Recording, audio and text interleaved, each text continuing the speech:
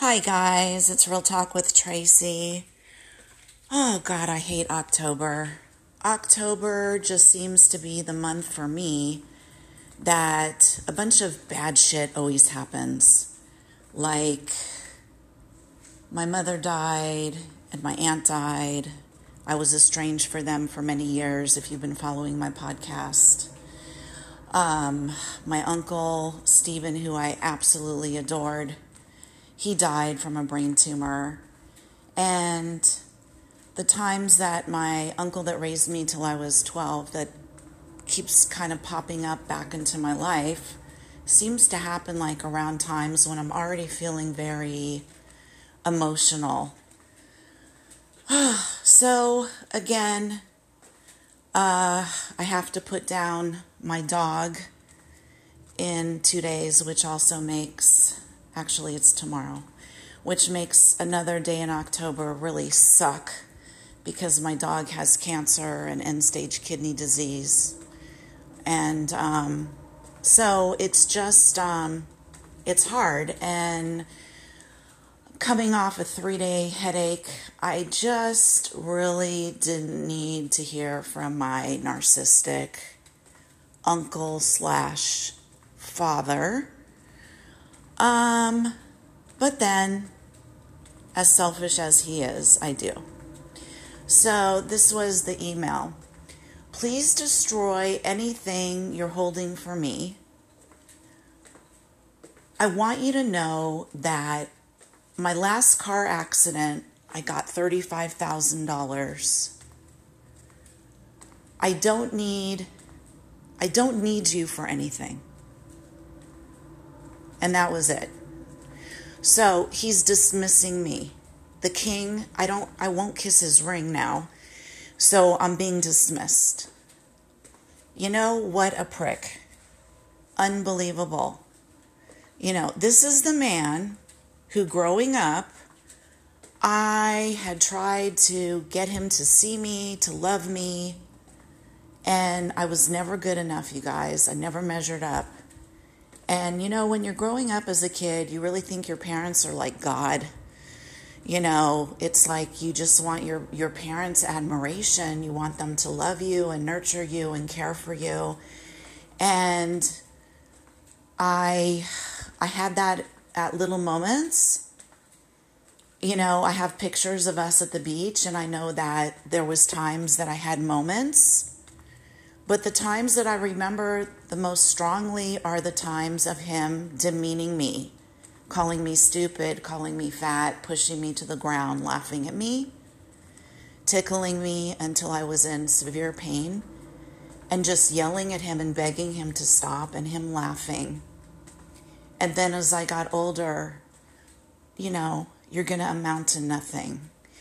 And, you know, when you have a parent that does that to you, you carry those voices in your head with you, where no matter what you do, you never feel good enough. When I was at L'Oreal and I was winning all these sales awards every year, I remember out of the gate, the first year I was there, I won like the salesperson of the year, and I competed against all the other people in the United States. And I got up to get my award, and I felt shame. I felt shame because I knew I could have done better. I could have made one more sale. And it just came easy for me. People liked me. I built relationships rather fast. And I love what I did. I believed in the product. I loved the people that I worked with, the accounts I had. And my sales were really good. And part of it, I think, was just being me. But there was times that I was exhausted from my autoimmune disease. There was times that I had to cut the day short, or come home midday and take a nap before I went back out. And I thought to myself, I don't deserve this. And it was really hard for me to walk up there and get this award, knowing that I did better than all these other people in the room, knowing that they probably weren't happy that I won this award because it came with an international trip. And I felt shame. So when you have a narcissist for a parent, and, you know, he was a narcissist, still is, obviously, and my aunt that raised me as my mom, it was kept a family secret till I was 12, she was also very narcissistic. And when you're raised by people like this, it affects you. It affects you for the rest of your life, unfortunately. Even if you go no contact with these people, it affects your whole psyche and who you are. Now, I've been to a lot of therapy and a lot of counseling. But I'll tell you, sometimes I've told my husband this, I feel like I'm going to take this pain and this shit to my grave. I don't know if I'm ever going to get past it. I don't know if I'm ever going to stop longing for a loving, normal mother and a loving, normal father.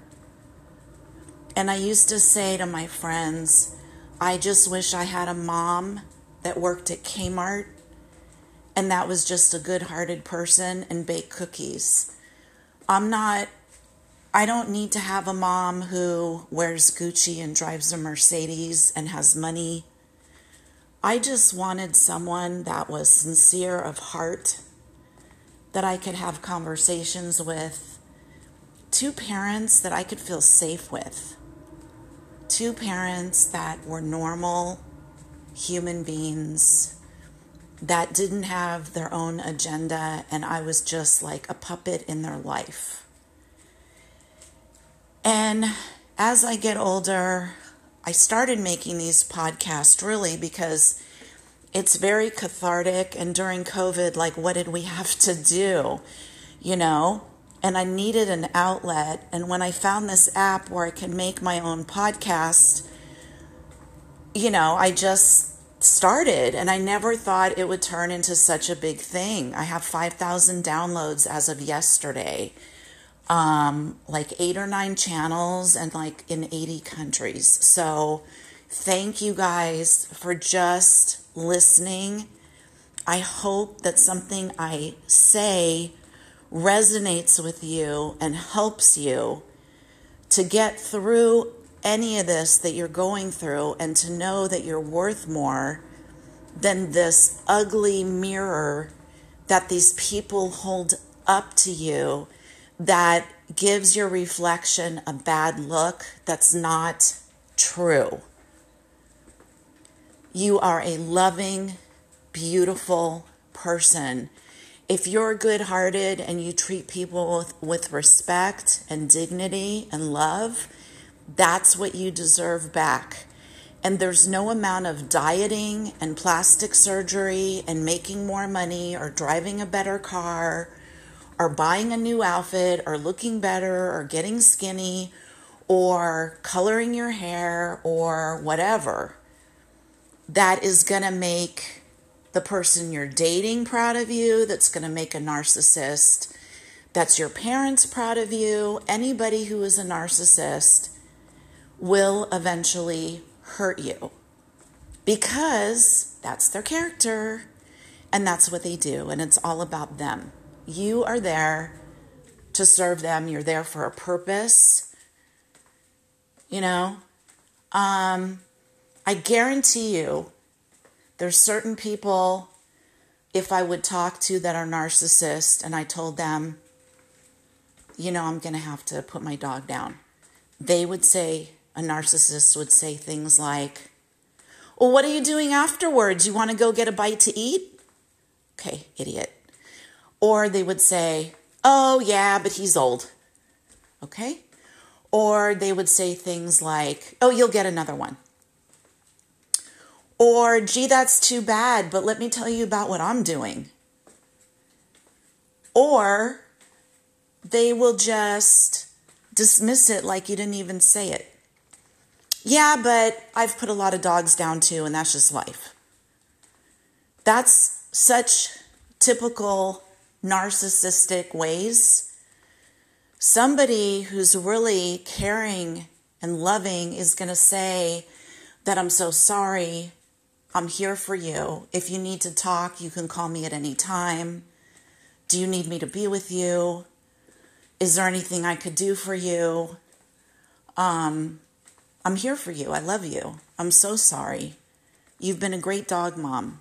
You've given this dog an amazing life, and you're an incredible person, and this dog has had an amazing life because of you.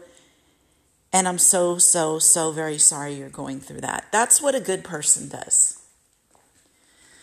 So anyway, opening up my email and having to see this bullshit that he spouts out occasionally really pisses me off. And I thought I had blocked the email, and what I need to do is go back in and see how to do that. He got kicked to the curb, my uncle, by his second wife after helping to pay down her house of 30 years. He got kicked to the curb. She got sick of him because he's a pain in the ass, and she kicked him out. So now he's an old man. He's living in a mobile home, which he overpaid for. He's spending way too much money. He hardly has any money left, and he's still giving her money every month because she has something on him. Now, I don't know what it is. Could be dirty pictures, but she definitely has a chokehold on him that he feels the need to keep giving her money when she's sitting on $1 million plus house that's paid off, and she could be doing a reverse mortgage if she falls short every month and taking care of herself. But again, this is a person who's all about herself. So the fact that he's probably going to run out of money, that he's overspending, and he's still doling it out to her, I just think he's really stupid. And I think that she's really selfish, if she ever cared about him at all, that she's doing this when she has 2 adult sons and a home that she could be pulling resources from. I think it's just really pathetic. It's just unbelievable. And I felt so sorry for him when he got dumped. You know, when he got his little apartment. Like I said to my husband, let's buy him a microwave oven. Until I found out he was cutting into his savings, which is not that much already, and giving her all this money and cutting into his retirement and giving her all this money. And I'm like asking why. And he's like, it's none of your business. And I'm like, wow, she really has something on him. There is some big secret that he doesn't want anybody to know. And I wondered what it is for a while, and now, honestly, I just don't care. I don't care anymore what he thinks. I don't care to have him in my life. He's nobody in my life. He's nobody in my life. I had my first Thanksgiving with him in 30 years. I hadn't seen him. I saw him every year, but I hadn't had a holiday with him because he ate holidays with his other family, which was his wife and her 2 kids, who also have a different father that doesn't give a shit. It's amazing how this just goes around and round and round, right? So anyway, we had taken him out for dinner to a nice restaurant for Thanksgiving. And, you know, he maintained his composure and didn't say anything stupid all night. So it was a nice evening. And then he takes his foot and sticks it in his mouth and says all sorts of stupid shit like he always does. And if you're following me, I don't know, but he has always belittled me. I remember him coming home from vacation and him bringing me a present. I have a present for you. And I'm thinking, oh my God, that's so nice. You have a present for me. And it was a woman in a bikini that was old and fat, sitting in a lounge chair, like disgusting, with the fat hanging over the you know, like the bikini and everything. You guys, this was when I was like 30 years old. Okay? I didn't look like that. But anyway, he said to me, oh, I got this for you. This is you. And then he laughs at me, you know, or he would walk away. This was like a couple years ago. He'd walk away and he would just fart. And you could hear him in front of me and then laugh about it like a little boy, has no control. So this person is literally almost shitting on me. Why would I put up with this crap for one more minute? It is hard to care about somebody, even if he's sickly, even if he's dying. It's hard to care about somebody who is so against the grain, who is always taking their nails and putting them on a chalkboard, who is always demeaning you and making you feel so worthless and ugly and unattractive. Why? I've just run out of care. You know, I gave him so many chances and I've just run out of any kind of feeling for him, other than when I get this bullshit email. Pretty much he's saying, he was going to leave me a few bucks because he doesn't want his wife and her spoiled kids to have his money. Well, he has almost nothing. So the few dollars he was going to leave me, I will survive without that. And even if it was a lot of money, again, I will survive without that. You know? It's sad. It's really sad that this man, his whole life has been so blind. He's had an amazing, loving, wonderful, competent, I've achieved a lot. I'm a great person. I've done a lot for people. And I've had an amazing career. I have a great husband. And I'm just a very good, honest, sincere person. And all I've ever wanted was to have a normal family. That's it. And you can't get it. You get born into what you're born into. It's not your fault.